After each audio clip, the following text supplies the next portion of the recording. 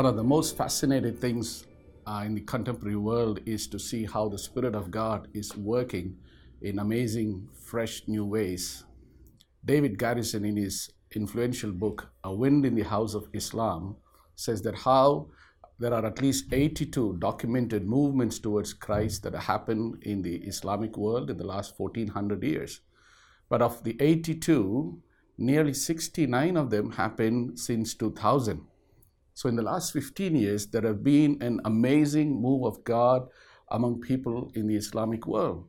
Similarly, scholars and missiologists are talking about a fresh wave, a fresh expression of the Spirit of God happening across the world.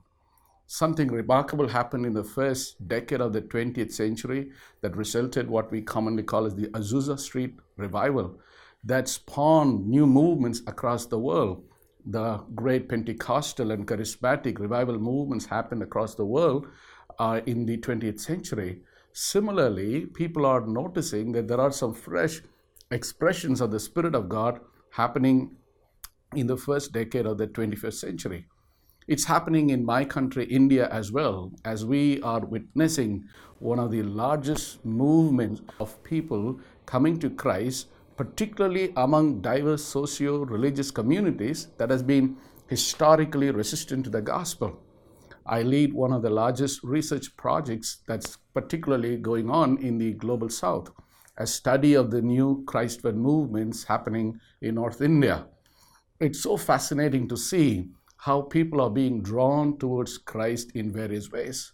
People are coming towards Christ.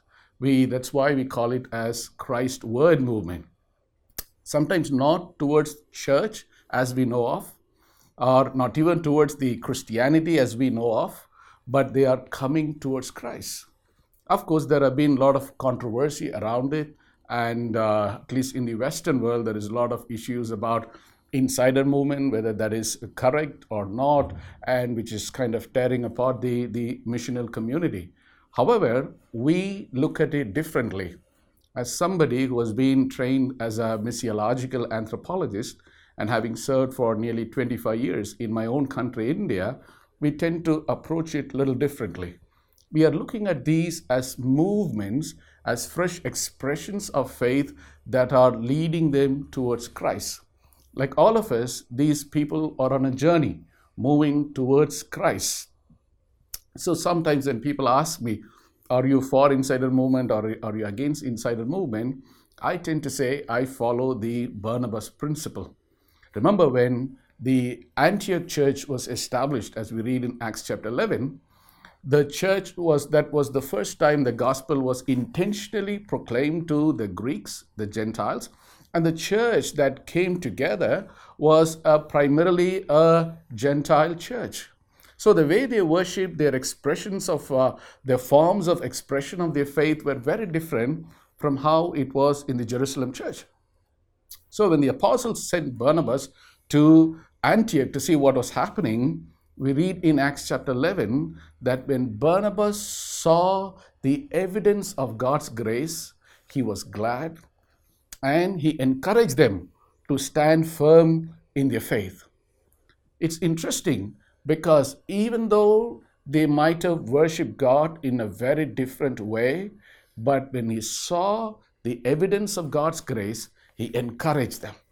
So my question is, as we see all these various movements that are happening around the world, my question is often, do we see an evidence of God's grace in that? So when you see the evidence of God's grace and when you encourage them, the people then embrace you and then you get the right to engage with them. And that's what Barnabas did. And then, he went, remember the story, he went back to Tarsus, he brought Paul, and together they taught for 1 full year and they were called as Christians. So even as these movements are growing, it is my prayer that we would be able to rejoice in what the Spirit is doing and at the same time embrace them so that we could continue to engage with them and facilitate these movements and teach them and ground them in the Word of God. Because these people, like all of us, are on a journey, as I told you earlier. Remember when Jesus was talking with the Samaritan woman, And how did she Jesus the first time? How did she perceive Jesus? The first time she saw Jesus, she would have thought, here is a Jewish male rabbi. But then as Jesus engaged with her, her idea of Jesus grew. And then she said, are you greater than my forefather Jacob?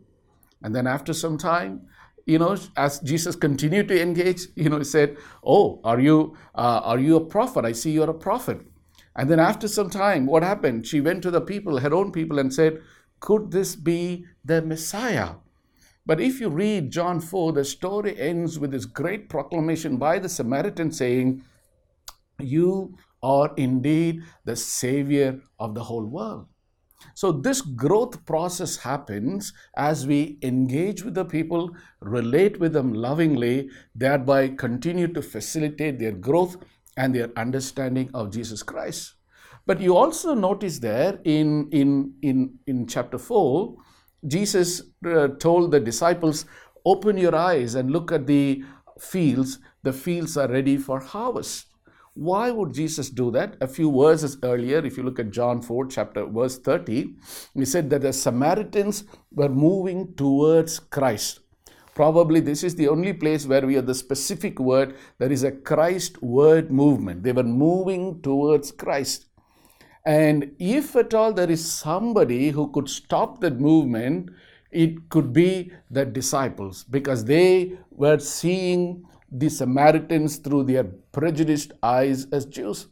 So Jesus was telling, open your eyes. I know your physical eyes are open, but I want you to open your eyes and see the world, see the people as I see. Because people are coming to me and I want you to embrace them. I want you to rejoice in what I'm doing. And I want you to facilitate this movement so that they can grow in their understanding and their knowledge of me. So that's a great lesson for us to learn. As we see these new expressions happening around the world, let us rejoice and continue to lovingly relate and engage with this movement so that we can facilitate them. The Spirit is on the move. There are fresh movements and expressions of the Spirit of God happening all over the world. May we be in step with the Spirit. Thank you.